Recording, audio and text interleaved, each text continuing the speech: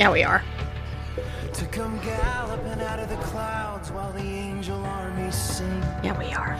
He's gonna gather his people in the shadow of his wings. And I'm gonna raise my voice With the song of the redeemed. Yeah, we are. 'Cause all this darkness is a small and passing thing. The darkness is a small passing thing, people. This is the storm, this is the storm before the calm. This is the pain before the balm. This is the cold is the cold before the warm. These are the tears before the song. This is the dark. Sometimes all I see is this darkness. Can't you feel the darkness? It's just the dark before the dawn. So this is Andrew Peterson's song, The Dark Before the Dawn. Yeah, it is. You know, I love this song. Yeah, I do.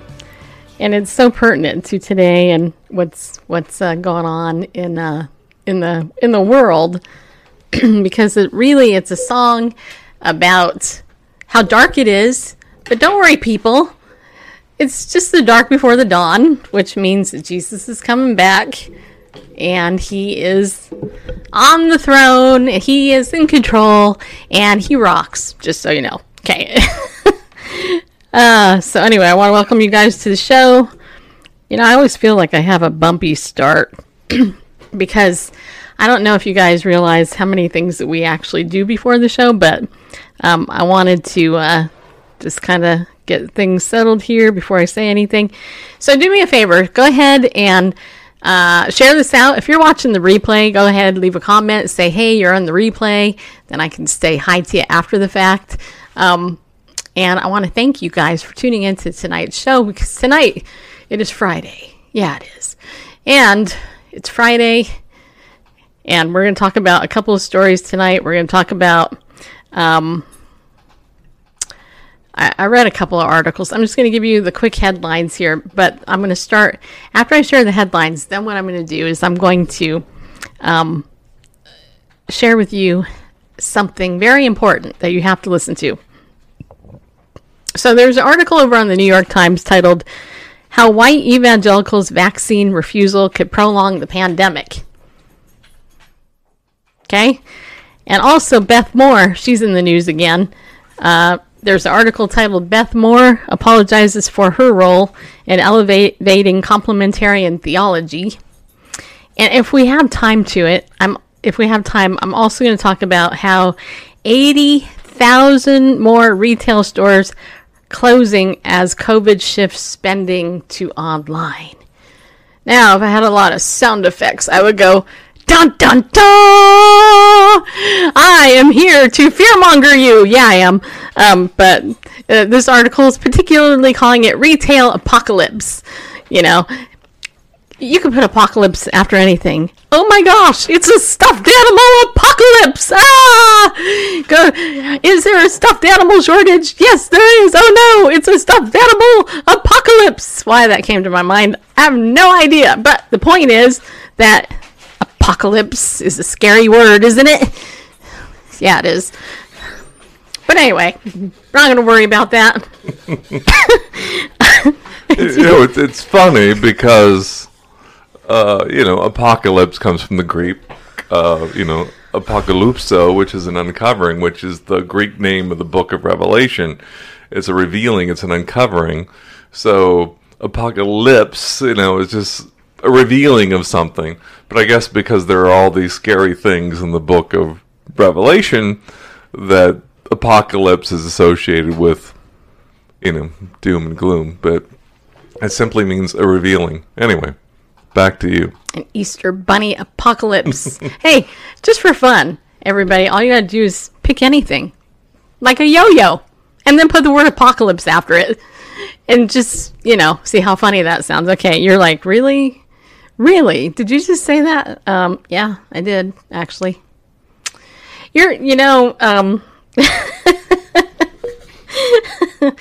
Okay, look. One of my monikers around here, it's not really a moniker, but one of my staples. If you happen to be new to this show, I am so glad that you're tuning in for the very first time. You have won the prize of the day if you're tuning in to us for the first time, because you're like, oh my gosh, Bible News Radio. What the heck is Bible News Radio? Now you're seeing me with big hair. Yeah, I get it. And yes, I am. I look at tough topics with a light touch. Why? I have no idea. I have got a God-given gift. Like Rush Limbaugh used to say, talent from on high. Talent on loan from God. Talent on loan from God. There we go. Well, here's the thing, though. So I have the ability to do stuff other people can't do. Okay? Like, for example, in fact, Randall shared this with me earlier. Randall, come back on. So Randall likes this thing called, is it dry bar comedy? Yes. Okay. And so Randall was sharing with me this comic that had, that was talking about men who want to become women. Or say that they're women. Or say that they're women, and how they should do women things. He's like, I'm okay, I'm a little progressive. If some guy says that he's really a woman, I'm okay with that, but you should have to pass a test first, because there are things that only women can do. Right. And the example that this guy gave apparently was like, let's say he gave a few, but you talk about the mall one and the baby. Yeah, that's one of them that he talks about. He was in the mall, and this woman came up to him. He had his nephew, and she stoops down and says, "Oh, is that your son?" And he says, "Oh, it's my nephew." Well, he's just as a cutie and whatever. And I don't know. Well, I can't wait till you grow up. When you turn 18, I'm coming back for you. And then she, went off on her merry way, and it was, acceptable. And he said, I challenge any man to try that. Right. Walk up to, complete stranger, a young mother in the store, and, well, hi, what's your name? Talking to this little girl. And when I'm 18, I'm coming back for you. He says, you don't get to walk off on your way. You get escorted out. And it's true, a man could never get away with something like that. Many years ago, Randall challenged me, or I dared him. I don't remember, but I had these really ugly yarn-made knitted slippers. Knitted slippers. I didn't challenge you. What it was, we were on a trip somewhere. Were we on our honeymoon? Might have been our honeymoon. I think it might have been. Or an anniversary trip. Might have been an anniversary trip. But I remember it was raining and your shoes got wet. You stepped in a puddle, and then you didn't want to wear your shoes, and they had packed these knitted slippers. These orange and white slippers, fine, but you said, I'm just going to wear these. And I'm like, no, I can go get you a pair of shoes. I'm like, no, I was like, nobody will notice. Yeah, I'm like, yeah, nobody's going to notice these bright orange and white knitted slippers that you're wearing. But, to put that to the test, I told Randall, I said, I'm just going to go and I'm going to offer hugs to complete strangers. Mm-hmm. And so, being the introvert I am, I'm actually more one. You are, partially. I am more now than I was then. But I think we went to it wasn't McDonald's, but it was some restaurant, some fast food, Kentucky Fried Chicken or something. I don't know. Somewhere close. Yeah. And I remember going in there, and of course there's a woman or whoever, and I went up and I said, I would just like to give you a hug or something. I don't know how I said it, but I'm like, can I have a hug, or do you want a hug, or something like that? And they're like, yeah. And I did this with like numerous people, and my husband, Randall's laughing because he's like, there is no way. Like if I did that, I'd get smacked. Mm-hmm. Especially if I was wearing orange and white knitted slippers. I'm like, okay, this guy's, I'd call the police for sure.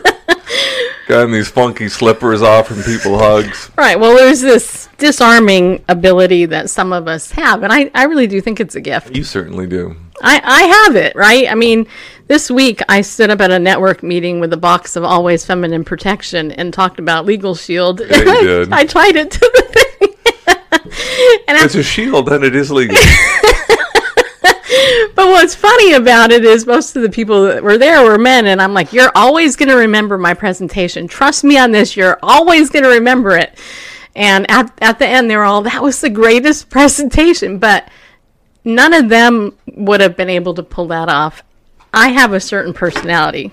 And, I mean, Randall, one of the memories Randall has was when we were at the singles group one day, I said, okay, everybody, we just all stand up. You know where I'm going with this, right, Randall? Yep. And so everybody's like, okay. So they all stood up. And I said, now I want you to put your right foot in, put your left foot out, or put your right foot out. And everybody did. and they're like, Randall's like, how did you do that? And I'm like, I don't know. It's just my anointed leadership, I guess. Because it was in the midst of a serious discussion and I don't know, planning meeting or something, and then there's kind of a lull while we're all taking it in, and she's like, everybody just stand up, and I'm like, okay, you know, there's going to be some team building. I guess it was in a way, but okay, I'm just getting a circle. Okay, put your right foot in and put your right foot out. Yeah. Is that when you need? It was well received, surprisingly. Why wouldn't it be? Well, yeah. Right. But it was such a non sequitur in the moment. Well, so anyway, all that to say, yes, we look at the news, serious news, really, that we should be all terrified of, you know, with a light touch. Because here's the deal, people. If you're in Jesus, you're saved. It doesn't matter what happens to us here. We're on our way to heaven. We're going to be in eternity all forever with Jesus. We're going to get to worship Jesus forever. And so Christians should be the most joyful people in the world, right? I mean, we should. Now, what this does not mean is it doesn't mean we're in denial. It doesn't mean that we deny our pain. It doesn't mean that we don't feel our pain. I've cried a lot this week. I miss my dad, you know. But what I can tell you is that I still have joy, and I can laugh at the days that we're in many ways, because it's so stinking obvious to me what's going on. And yet, at the same time, people are coming into his kingdom every single day. Don't ever forget, even though you might not see it, people are being born again every day. In the Gospels, we read that the harvest is plentiful, the laborers are few. Therefore, beseech the Lord of the harvest, right? And he told us to go out there because people need Christ and what he did for us. And I'm going to tell you something. I said that a lot, don't I? I'm going to tell you something right now. When you're truly born again, God gives you a peace and a joy that the world will never be able to match in any way, shape, or form. You can't get it in a pill. You can't get it, you know, any other way. You know, I was sharing with my friend Glenn today that, you know, when my dad died, the Holy Spirit came into the room and fell on me in such a way that I have never felt before. And I really believe that there was angels singing and there was rejoicing that my dad finally came home to Jesus. You know, he entered into heaven, and there was a big party waiting for my dad. I mean, he was 92. There's a lot of people before him up there. All 4 wives for one, you know. Oh, you made it, finally. I could just see that, you know, especially my mom. I'd be like, that is something I wished I could have seen. Like my mom seeing my dad in heaven. That would have been funny, because my dad would have been like, wow, you really made it? But anyway, but you know, we have joy. We have a reason for joy, and we have a reason to go forth and share our faith. And one of the ways that I think is lacking, there's 2 things that over the last 9 months or so that I've been really convicted of and have been pursuing. Number one, daily Bible reading and accountability. Look, most Christians don't read the Bible every day, okay? That's a fact.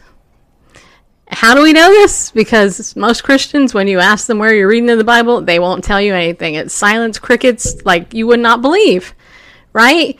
Or, hey, I read my devotional.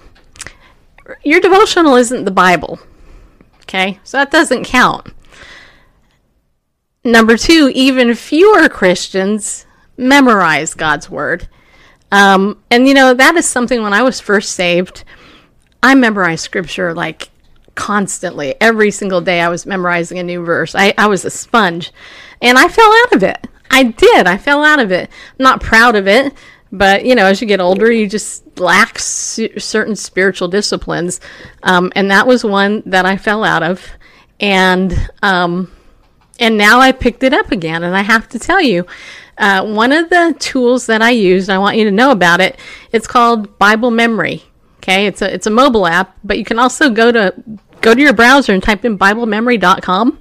Right there, you see it there on the screen, BibleMemory.com. It used to be called Scripture Typer, and they have a pro version of it, and they have a free version. The only difference between the pro and the free is that the pro version, you can audio record the scriptures. So you can read, you can hit record, you can read the verses into the app, and then you can play them. You can hit repeat and have it repeat it to you if you're an audio learner, right? So I have a little promo code there. It's Bible News. You get 20% off. It ends up being about $8. Usually it's $10 for the app. It's unlimited. It's lifetime. But for $8, you can go ahead and get this app. You can record stuff in it, and you can begin to put scriptures in there and memorize. And it makes it really fun to do. And what I'm going to tell you is that the more you meditate on God's Word day and night, the more you're focused on His thoughts, the more His thoughts will become your thoughts. And the times when you're feeling anxious and overwhelmed and depressed and discouraged, God's going to bring back to your memory the Word that that you hid in your heart, that you treasured in your heart, right?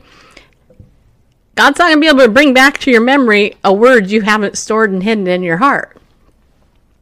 So my encouragement to you, and I say this for two reasons. Number one, my encouragement to you is to, try it out. Download the app. You can get it on your Android or iPad, or just do it online, right? It's important to memorize the Word, even if you're just doing one verse. One verse is better than none, right? Some is better than none. Here's the deeper reason. We're living in a very dark day. And there could be a time in the future when Bibles are taken away from us. And I'm not trying to be a fearmonger at all. I'm a realist. I look at the culture. I've seen things that have gone on. And if your Bible was taken away from you today and you could not get a Bible anywhere else, the only Bible you would have with you is what you have in you. Right? And so I don't know about you, but I want as much of the Word of God with me as I can have with me, because then He returns it. His Word doesn't return void, and He renews our mind. And the other thing I can tell you is the more that you're meditating on His Word, the more mentally healthy you're going to be. Now, I say that as a therapist. It's been documented that those people who are in God's Word, who are meditating on His Word, that have a personal relationship with Jesus, God heals and He delivers, and it all comes through His Word. Never underestimate the power of the Word of God. It can change you in a way that you don't even expect. And what I can tell you is, for me, having just recently picked this back up in the last couple months, I have been shocked. I've been surprised in a special way at what God has done in my heart and my mind as a result of just getting back into scripture memory. So go to BibleMemory.com, put in Bible News, and get the pro version. I don't know what I'd get, 5 cents or something. I don't know what I would get. Doesn't matter. I want you to get this tool on your phone and begin to use it. All right, because it's super, super important. All right, so with that said, let's go ahead and begin by talking about the article over on, it's on Yahoo News. It's titled "How White Evangelicals' Vaccine Refusal Could Prolong the Pandemic." Okay, and this is on Yahoo, which isn't part of the vast right-wing conspiracy. And it's interesting to me. I was reading this article, and of course, the headline. What do we learn just about this article from the headline? Who are they blaming in the headline? That would be white evangelicals, not black evangelicals, not Asian, not Hispanic, not Indian, but white. That would be white people. White evangelicals' vaccine refusal could prolong the pandemic. So white evangelicals are being blamed here already, and we haven't even read the first sentence of the article, but let's go ahead and read this. So it says here, Stephanie Nana, an evangelical Christian in Edmond, Oklahoma, refused to get a COVID-19 vaccine because she believed it contained, quote, aborted cell tissue, unquote. Well, cells derived ultimately through a line of cells that originated from. Okay. Yeah. So she's not far off. Nathan French, who leads a non-denominational ministry in Tacoma, Washington, said he received a divine message that God was the ultimate healer and deliverer. The vaccine is not the savior. Lori Armstrong, a Bible-believing nutritionist outside of Dallas, said she did not need the vaccine because God designed the body to heal itself if given the right nutrients. More than that, she said, it would be God's will if I am here or if I'm not here. Are you okay, Bubba? Bubba over here is having a little asthma attack. The deeply held spiritual convictions of counterfactual arguments. Counterfactual. Don't you like that word? Great word. May vary, but across white evangelical America, reasons not to get vaccinated have spread as quickly as the virus that public health officials are hoping to overcome through herd immunity. The opposition is rooted in a mix of religious faith and a long-standing wariness of mainstream science, and it's fueled by broader cultural distrust of institutions and gravitation to online conspiracy theories. The sheer size of the community poses a major problem for the country's ability to recover from a pandemic that has resulted in the deaths of 500,000 Americans, and evangelical ideas and instincts have a way of spreading even internationally. Dun, dun, dun. I know, right? There are about 41 million white evangelical adults in the United States. About 45% said in late February that they would not get vaccinated against COVID-19, making them among the least likely demographic groups to do so, according to the Pew Research Center. If we can't get a significant number of white evangelicals to come around on this, the pandemic is going to last much longer than it needs to, said Jamie Atten, founder and executive director of the Humanitarian Disaster Institute at Wheaton College, an evangelical institution in Illinois. As vaccines become more widely available and as worrisome virus variants develop, the problem takes on new urgency. Significant numbers of Americans generally are resistant to getting vaccinated, but white evangelicals present unique challenges because of their complex web of moral, medical, and political objections. The challenge is further complicated by long-standing distrust between evangelicals and the scientific community. Would I say that all public health agencies have the information that they need to address their questions and concerns? Probably not, said Dr. Julie Moridia, the executive vice president of the Robert Wood Johnson Foundation and a former Chicago Public Health Commissioner.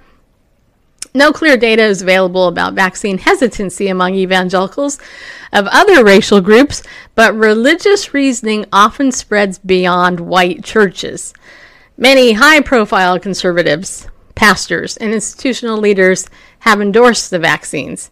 Franklin Graham told his 9.6 million Facebook followers that Jesus would advocate for vaccination. Pastor Robert Jeffress commended it from an anti-abortion perspective on Fox News. We talk about life inside the womb being a gift from God. Well, life outside the womb is a gift from God, too. The president of the Southern Baptist Convention, J.D. Greear, tweeted a photo of himself receiving a shot. Well, I can tell you, just pausing here momentarily, I've had Robert Jeffress on my show a couple times. I have respect for him as a pastor. Doesn't necessarily mean I agree with him on everything. I do not agree with Franklin Graham on a ton of stuff. And I personally think J.D. Greear needs to be removed as the president of the Southern Baptist Convention. So these wouldn't be people that I would necessarily follow anyway. You're like, really, Stacey Lynn Harp? Yeah, why is it, how come these people are in, such superior positions than you little peon, little Bible News Radio show on YouTube and Facebook? Why do you not respect the authority of these men of God and their positions? Well, because I don't follow man. That's the bottom line. I don't follow Christian leaders. And frankly, Graham has done some things I don't agree with. J.D. Greear, I definitely don't agree with. Robert Jeffress, I don't have too many arguments with him. But what are your thoughts, Randall? Several things. The slanting in this article is... No, there's a slant in the article. It's expert. Well, not expert level, but it's pretty good. I mean, the author... Scrolling back up here, I don't have it here. Not in the. It says New York Times. Oh, Elizabeth Diaz and Ruth Graham. Mm-hmm. Okay. The authors of this article, they're pretty skilled at their word choices. But interesting, they mentioned herd immunity, like that's the outcome of vaccination, widespread vaccination. I could be wrong. I often am, but. Herd immunity, my understanding, typically happens through infection of, with infection of the disease. And somehow they're talking about, these new strains, and so this is the reason to get this vaccination, especially, with the new strains coming, it makes it even more important to get this vaccine. Well, how many people do you know who got a flu vaccine and still got the flu, which is another coronavirus? And they change it up every year, hoping to match the one that's making the rounds that year. And it's roulette. It's a crapshoot. People get a flu vaccine that may have a couple strains of virus, and they still get the one that's making the rounds. Coronaviruses mutate, and there's several strains of the flu, and really COVID-19 is one of them. And flu vaccination hasn't prevented, 50, 60, 70,000 sometimes a year from dying from strains of the flu. Somehow, it's so urgent to get this, and these science deniers. And I like counterfactual. I love that. It's just not false. It's just not wrong. It's not a different bit, but it's counterfactual. They're going against facts. It's not just they're just science deniers. They're opposed to facts. Counterfactual. Love that adjective. Anyway, I mean, if you want to get it, whatever. Personally, I don't want to be part of the world, history's largest medical trial. Right. Because we're not even talking a year, and I'm not a virologist or a microbiologist or anything like that. I don't work for the CDC. I don't pretend to, but I believe past vaccines undergo years of development and testing. This fast track and get it out to millions of people, I'm kind of like a wait and see. Apparently, I was just talking to Stace before the program. Wow, we're at the bottom of the hour. So Real quick, seems like we don't watch the news. I don't, but I pick up things on YouTube. Apparently, the thing going on the mainstream news channels now is that COVID causes neurological problems, dementia, these other things, and so ALS, and it's important to get the vaccine. Because you may think that, okay, well, 99% survival rate or whatever COVID-19 has, it's not just the death, it's this brain damage, this disability brain damage that you can get. So it's all that more important to get the vaccine. I've just never seen such a push for a vaccine that's, for a disease that has so far taken less lives than other coronaviruses, flu variants, collectively over the years. Right, and I'm not going to finish reading the rest of that article, but you can read the rest on the New York Times website. Or is it? Yeah, I guess it is. Yeah, New York Times. By the way, Angie, thank you for writing. She wrote, love that app, and she wrote, yes, classic response, make those of us look crazy for those who choose not to take the vaccine, blame us for furthering the spread as well. Yeah, let's forget China, right? I mean, China. If this is where it originated, let's say, for sake of argument, that was the truth. God only knows really literally what the truth is, but let's just say it was China that did it. We don't want to put responsibility on them. No, instead, we want to vaccinate the world. Now, if I believed personally what the media numbers were saying, if 500,000 Americans died of this for real, that'd be one thing. I don't trust those numbers.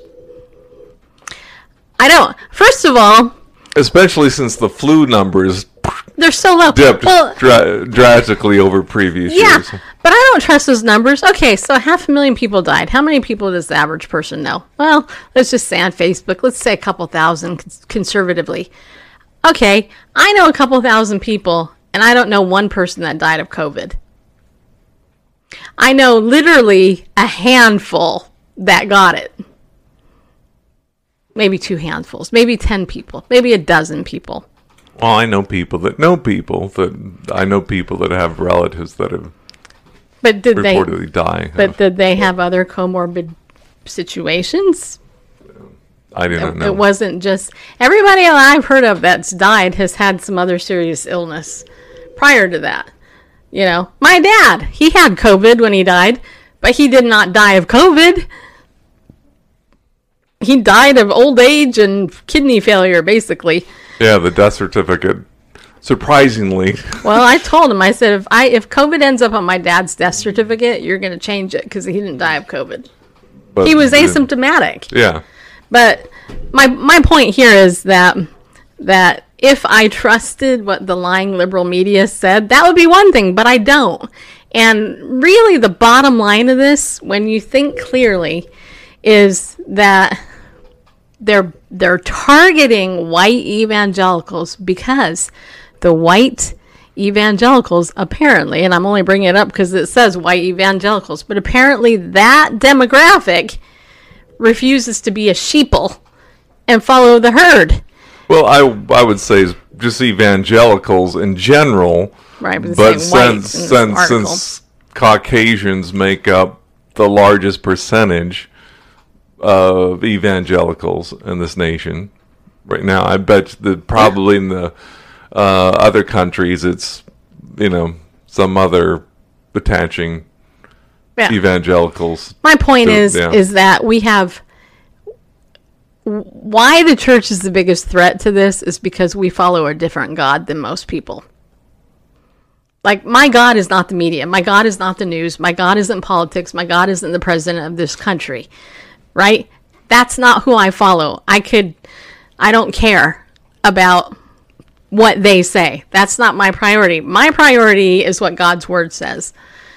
And, it's interesting. Last night I woke up about 2:30 in the morning. I was scrolling through Facebook, and I was going through my memories. And my friend Tim Gillette interviewed me a year ago today. And I thought, I should turn this on. Maybe it'll help me fall asleep to myself. But it was interesting because Tim was interviewing me. It was about a month into COVID. And he was interviewing me, and he asked me, he goes, well, what do you think about this situation with COVID? And, you're a woman of faith, and people are looking up to you spiritually for answers and stuff. So what do you think? And I said, you know what I think? I think God is judging the world.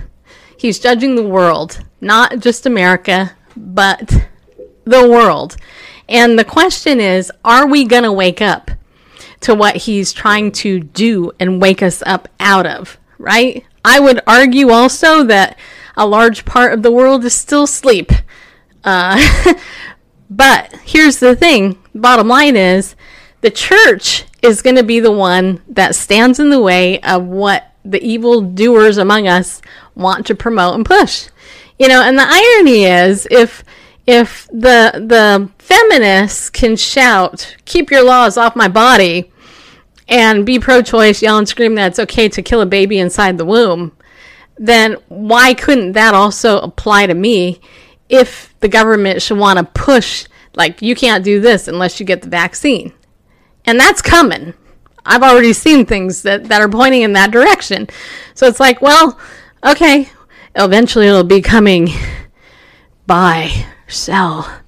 Can't do it unless you have the mark of the beast. I don't think we're going to be here for that, but just saying. I personally feel that if I'm a healthy individual, there's no need for me to get the vaccine.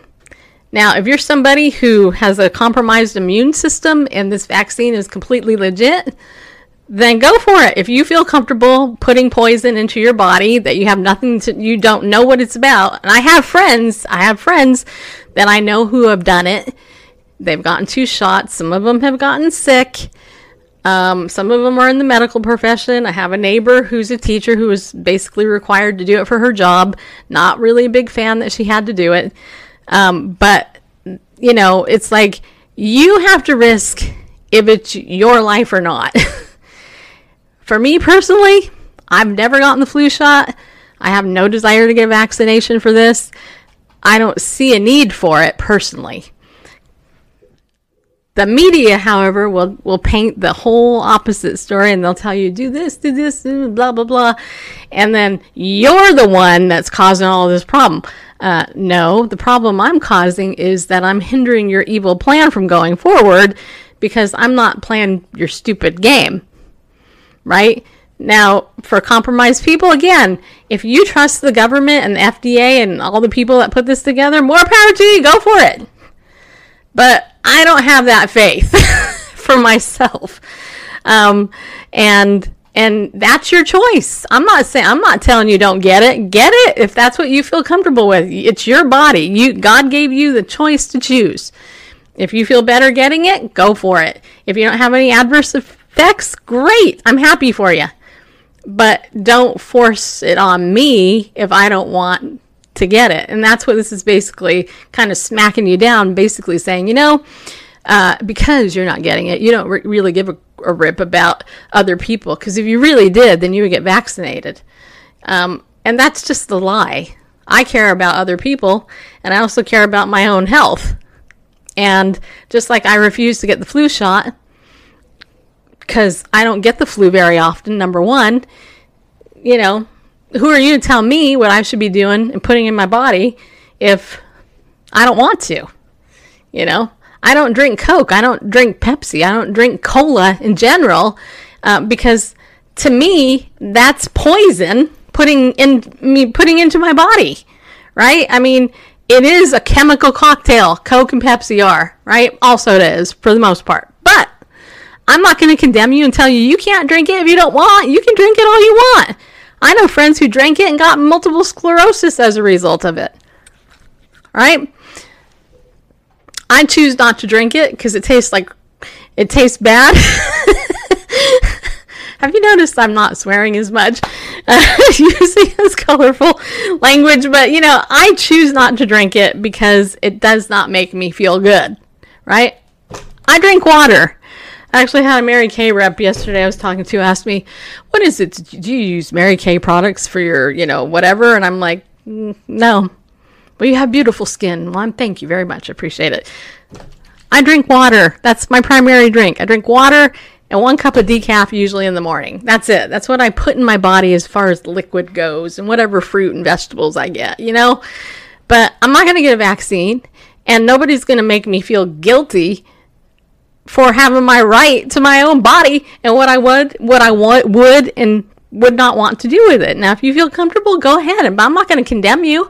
I'm not going to go, hey, you're an idiot, How stupid can you be? Because people do what they do for the reasons that they do them, right? And I just think this New York Times article is just evidence just trying to smack down the evangelical community because people choose to think different and not follow the media narrative that they want them to follow. I have a right to say no. And so do you. You also have a right to say, yeah, sure, I want to do it. It's going to make me feel better. Okay, go for it. But don't attack me because I'm a Christian if I say no. And that's basically what they're doing. And it's like, it's kind of ridiculous when you think about it.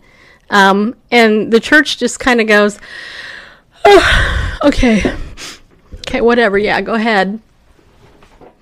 And we're the bad guys. Like, I'm sorry, go back to the source of the virus. If what we can believe anything in the media, well, then the source of the virus is China. So we should be mad at China, right?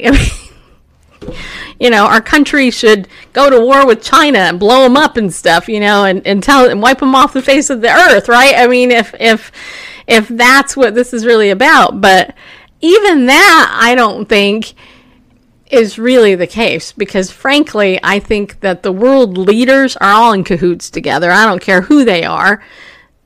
Maybe there's more cliques with certain ones, but there's going to be we already have essentially a one world government. With our current president, that's going to even become more so, and America's going to become more a part of that, because we have a president, I believe, who has dementia and who is a puppet right now. And I think that it's only going to be a matter of time before they push him out and they put Kamala in as president. And then I think the Marxist regime that they want to take over America, make it socialist, is going to fall right into place the way that they want. And if you think Christian persecution isn't going to happen in this country quicker as a result, then I hate to tell this to you, but you might want to wake up, because it's exactly going to happen, especially if the Equality Act gets passed, which it probably will. I hope it doesn't, but it probably will. All right, so on that happy note, let's go to Beth Moore, because we got about 20 minutes left. Okay, so Beth Moore, she is a fire rod, isn't she? I have to tell you, Beth Moore, she tweeted earlier today. She wrote, "Morning, y'all. Jumping on here to say I'm putting myself in timeout for a bit. I think we'll both be relieved. LOL. 2 reasons. 1, I feel a bit too strongly about some things to be on Twitter right now. I don't trust myself. Gonna punch somebody. I can either get ugly or get off." So here's the thing. Julie Roy's, she goes on to say, let me finish what Beth said. She goes on to say, "And the fact is, I really do want to walk with Jesus in the Spirit and not burn stuff down. Mind you, I don't take back a word I've said. See, this is where I go awry. The longer I talk, I just think it's enough for now. 2, I'm writing again and just hit the groove writers crave. When you get really immersed and feel a lot of life in it, and for those of us in the faith, a lot of spirit, you go with it when it comes. Please know all's well. I'll be back in these Tweety Bird woods soon. I was going to tell you to behave, but sometimes behaving's overrated." So that's Beth Moore. Okay, so why is she in the news this time? She's in the news. Julie Roy's wrote an article. Actually, it wasn't her. Cynthia W. over on julieroys.com. Wrote an article titled "Beth Moore Apologizes for Elevating Complementarian Theology." Okay? Why is this important? Well, let's read the article and then I'll tell you why it's important. It's just easier to read the article. So, all right, let's read the article. So the article says here, first, she shook the evangelical world by leaving the Southern Baptist Convention. Now Beth Moore, arguably the evangelical world's most famous women's Bible teacher, has begged forgiveness for supporting the theology of male headship rooted in many evangelical cultures. In a Twitter thread Wednesday, Moore took aim at complementarianism, the 20th century theological framework that argues men and women were created for different roles and that effectively champions male headship and female submission. For some evangelicals, complementarianism is a line in the sand. Those who question it are seen as undermining belief in the Bible. Moore said that was wrong. Let me be blunt, Moore tweeted. When you functionally treat complementarianism, a doctrine of man, as if it belongs among the matters of first importance, as a litmus test for where one stands on inerrancy and authority of Scripture, you are the ones who have misused Scripture. You went too far. She also apologized for her past view on the matter. I beg your forgiveness where I was complicit, she said on social media. I could not see it for what it was until 2016. I plead your forgiveness for how I just submitted to it and supported it and taught it. In an email to Religion News Service, Moore didn't go quite so far as to say she has entirely abandoned complementarianism, but she no longer sees it as essential. I'm not going to be pushed into either category right now because that's not my point, Moore wrote in a response to a question about whether she was still a complementarian or its counterpart, an egalitarian. My point is that it has taken on the importance of first-tier doctrine. Complementarians hold that though God created men and women with equal worth, he designed them to serve different functions. Those holding the opposite doctrine, egalitarians, believe God created men and women with equal worth and the same or interchangeable functions, okay? That's really important, okay? Because that's what this big debate is about. So again, complementarians hold that God created men and women with equal worth and he designed them to serve different functions. So we have different roles as men and women. Those holding the opposite, egalitarians, believe God created men and women with equal worth, right? And the same or interchangeable functions. Okay. Apologizing for her role in supporting and elevating the importance of that theology, which she had submitted to for decades, is a major development for Moore. Some female historians said Moore's tweets were a decisive shift. Beth Allison Barr, a Baylor University historian and author of The Making of Biblical Womanhood, How the Subjugation of Women Became Gospel Truth, likened Moore to the biblical Joshua, commanding the people to shout so the walls of Jericho fall down. She just shouted, said Barr of Moore. This is going to be the beginning of the end of complementarianism. I don't think so, but anyway. Since 2016, Moore has taken to Twitter to criticize male evangelical leaders, but has never challenged the view that women cannot be ordained or preach from the pulpit. She often referred to herself as a soft complementarian. Her shift in tone Wednesday drew predictable denunciations. The Reverend Tom Buck of First Baptist Church in Lindale, Texas, an outspoken critic of SBC leaders, tweeted that a plain reading of a passage from the New Testament book of 1 Timothy bars women from teaching or preaching the Bible to men in the church. He was referring to a passage from the Apostle Paul's letter to Timothy in which he said, "A woman should learn in quietness and full submission. I do not permit a woman to teach or to assume authority over a man. She must be quiet." However, some Bible scholars point to other New Testament letters attributed to Paul that convey different attitudes. Paul also allowed his contemporary Phoebe, a female deacon, to read aloud to a house church. Paul thought highly enough of Junia, a woman, and her co-laborer Andronicus that he commended them both as noted among the apostles. But over the past 20 years, Southern Baptists, along with other evangelical denominations, launched an industry of books, devotional literature, conferences, and seminary programs celebrating, quote, the dignity, unquote, of traditional gender roles in which wives submit to their husbands in the home and only men can serve as pastors, Some hard complementarians hold that women also can never teach the Bible in any setting that includes men, including small groups. Some have suggested that as Jesus is subordinate to God the Father, so women must be subordinate to men, a heresy for most Christians who view the three members of the Trinity as equal. And then there's a discussion on that. Moore's outsized role, she has filled arenas and concert venues for her Bible teaching conferences and sold millions of devotional books, become better known than any of her male counterparts, has always raised tensions around complementarianism. In 2019, she even joked about preaching in a church on Mother's Day. Los Angeles megachurch pastor John MacArthur responded that Moore should go home. We actually covered that on this show when that happened.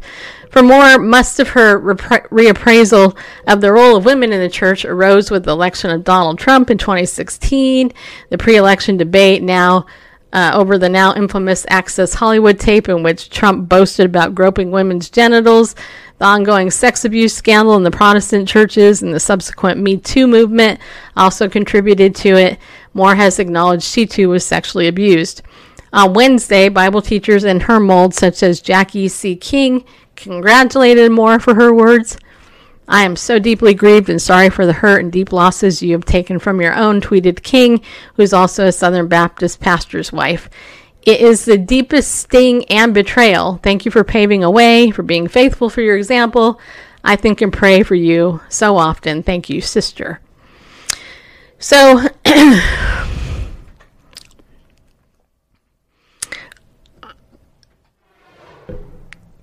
where do I begin? As I have stated numerous times before, I think in some circles Beth Moore gets a bad rap. She does. I think she gets a bad rap. I totally understand what she's saying here, and I don't agree with her, but I understand what she's saying. On the other hand, I do agree with her, and I see the attacks on this woman as completely unwarranted. And my greater question is, why do so many people care about what she thinks? Why does this woman have so many people obsessed with her and what she cares about? To me, that goes to a completely different topic, and that would be Christian celebrity, which I'm totally opposed to. I think it's an anathema to God that we have elevated men and women in the church to positions where what they say is almost as good as what the Bible says. And so I think we need to be fair about Beth, right? I don't know her personally. What I have seen of her, I think that there are some personal issues she needs to deal with personally. And Randall, I think you want to say something, right? That's kind of the idea I got. So. No, not really. I could be called a soft complementarian and a soft egalitarian. Yeah. I think my opinion lies between the two extremes. That I believe Paul remarked to Timothy were about a husband and wife relationship because of the other things, talked about childbearing, other things, and it seems to me talking about a husband-wife relationship, that it's not just all men and all women in general about that relationship. At the same time, Scripture is pretty clear, going back to the Hebrew, if I will. The words for male and female, which we find in Scripture, Zachar for men, Nikivah for female, and the Zachar has to do with memory, the remembering one, like Zechariah, God remembers, or Yah remembers. Anyway, the role in the household is for the father or the husband to be the priest of that home, and so there's different roles there. But then, in either case, I'm with Beth Moore in making this a primary doctrine, that this is you're of the devil, you're a heretic, you're not, based on where you fall on this line. I mean, there's room for discussion, and because there aren't these, rigid, spelled out, women shall never be pastors and never, shall not teach in any circumstance and anywhere in the church. It doesn't say that. And nor do we read that women are free to, do anything and everything in the church, as same as men. We don't see either. There is somewhat of a gray area, because I think the truth lies between the two extremes. Right. But so, coming with your pet theology and saying, well, this is the litmus test for your, for whether or not you're biblical, whether or not you're a heretic. If you don't, if you aren't, lock, stock, and barrel with my point of view, then you're a heretic. I mean, that to me seems to be the foolish disputes that Paul warns about. And I'll quit since there's less than 4 minutes left in the program. Yeah, I know. I mean, it's, here's basically what I think. I think that, I think people just need to pray for Beth more. I think that, it's just my opinion, right? This is just my opinion. My opinion is that Beth has had enough of the male bullies in the church who abuse and get away with it.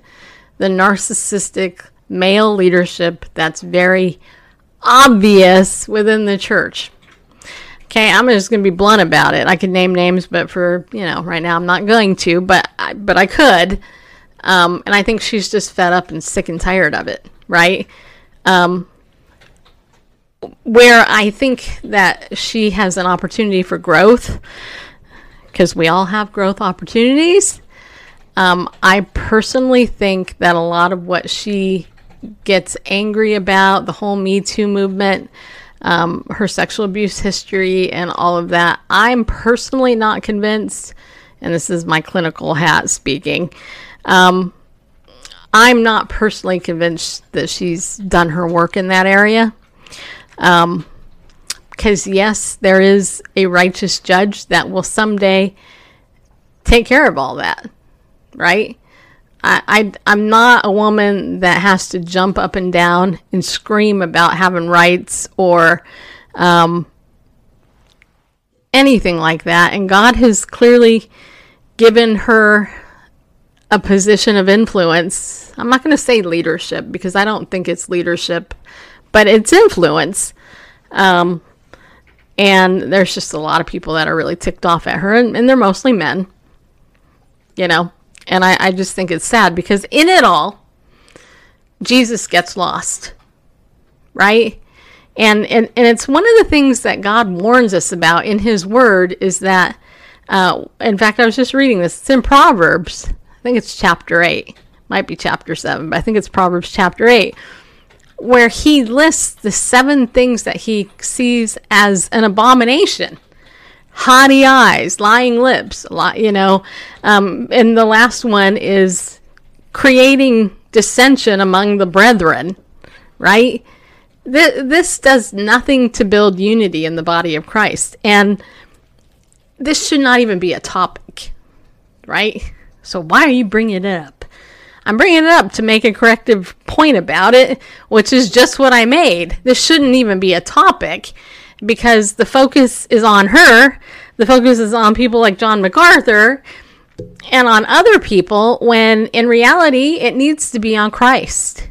If more believers and Christian ministries bothered to be in the Word of God and lift up the Word of God and actually look at the Word of God in context, read it and study it, we wouldn't even have this foolishness. And that's frankly what it is. It's foolishness. Because there's nothing good that comes out of this. Nothing. And controversy and conflict in Christianity sells. And it's a disgusting stench, I personally think, in the nostrils of God. I don't think anything good comes from it. And it's a tragedy because, it's like, well, okay, if it bleeds, it leads. Okay, well, where's the dirt in the church this week? Oh, here's another Beth Moore scandal, or, oh, here's a John MacArthur scandal, or, or whatever, Christian, celebrity is the person of the day. Well, I get, a lot of people send me stuff, and 99% of what people send me, I don't even look at. So just so you guys know, no offense, but most of you send me crap. And I don't mean that in a mean way, but I don't follow these teachers that you're putting out there. Oh, you gotta hear so-and-so. You gotta hear this. You gotta hear that. I'm like, you know what? I don't care what they have to say. I don't care if they're the greatest so-called, preacher in the world or whatever. They got 10 million people in their church. I'd rather read the Word of God for myself and look at it than a hyped up environment where it's some rock and roll concert that's supposedly bringing people into the presence of God. That's not how I read the Word. And it bothers me because we wonder why the church has lost its power. It's because the church isn't plugged into the source of the power. You know what I'm saying? It's like, how can you know the power of God if you don't even know God? Right? I mean, we are at a very critical time in history. And it bothers me that the lack of discipleship, the lack of Bible study in most churches, do you know how many churches actually have Bible studies? I'm curious. If you're listening to this, email me and let me know. Does the church you go to have a Bible study? That you actually go to an actual in-person Bible study? A Bible study led by somebody in that church. Not a DVD, not a TV show, not an internet show, but an actual Bible study led by a leader in that church. Do you have those? Because I would venture to guess the overwhelming majority of churches don't. And that's a problem, because that means you're spiritually starving to death. And, people are feeding on this other stuff, thinking that they are spiritual and they're Christian and they're doing this stuff, but there's like no fruit of it. This fruit is all fruit of the flesh. There is nothing godly about it. This story is not bringing about anything. It's not bringing about love, joy, peace, patience, kindness, gentleness, faithfulness, self-control, the fruit of the Spirit, which is laid out. Where is that? If you've read the book of 1 Corinthians, one of the things that you'll note in the book of 1 Corinthians was that there was a lot of divisiveness in that body, right? And the love chapter was written in the middle of that book, well, closer to the end, but still, it was entered in that book between the gifts of the Holy Spirit being discussed, because that was the thing that Paul was trying to express to that church, to tell them, this is what love is. It's patient, it's kind, it's gentle, it's not provoked, not easily angered, and so on. Where is that? I've had people say to me, why don't you talk about politics more? Why don't you talk about the gay agenda more? Why don't you talk about this, and this? Your numbers would be higher. Yeah, they would. They would totally be higher. And if I put thousands of dollars and hundreds of dollars behind marketing on YouTube and Facebook, I'd have a lot larger audience. I know that.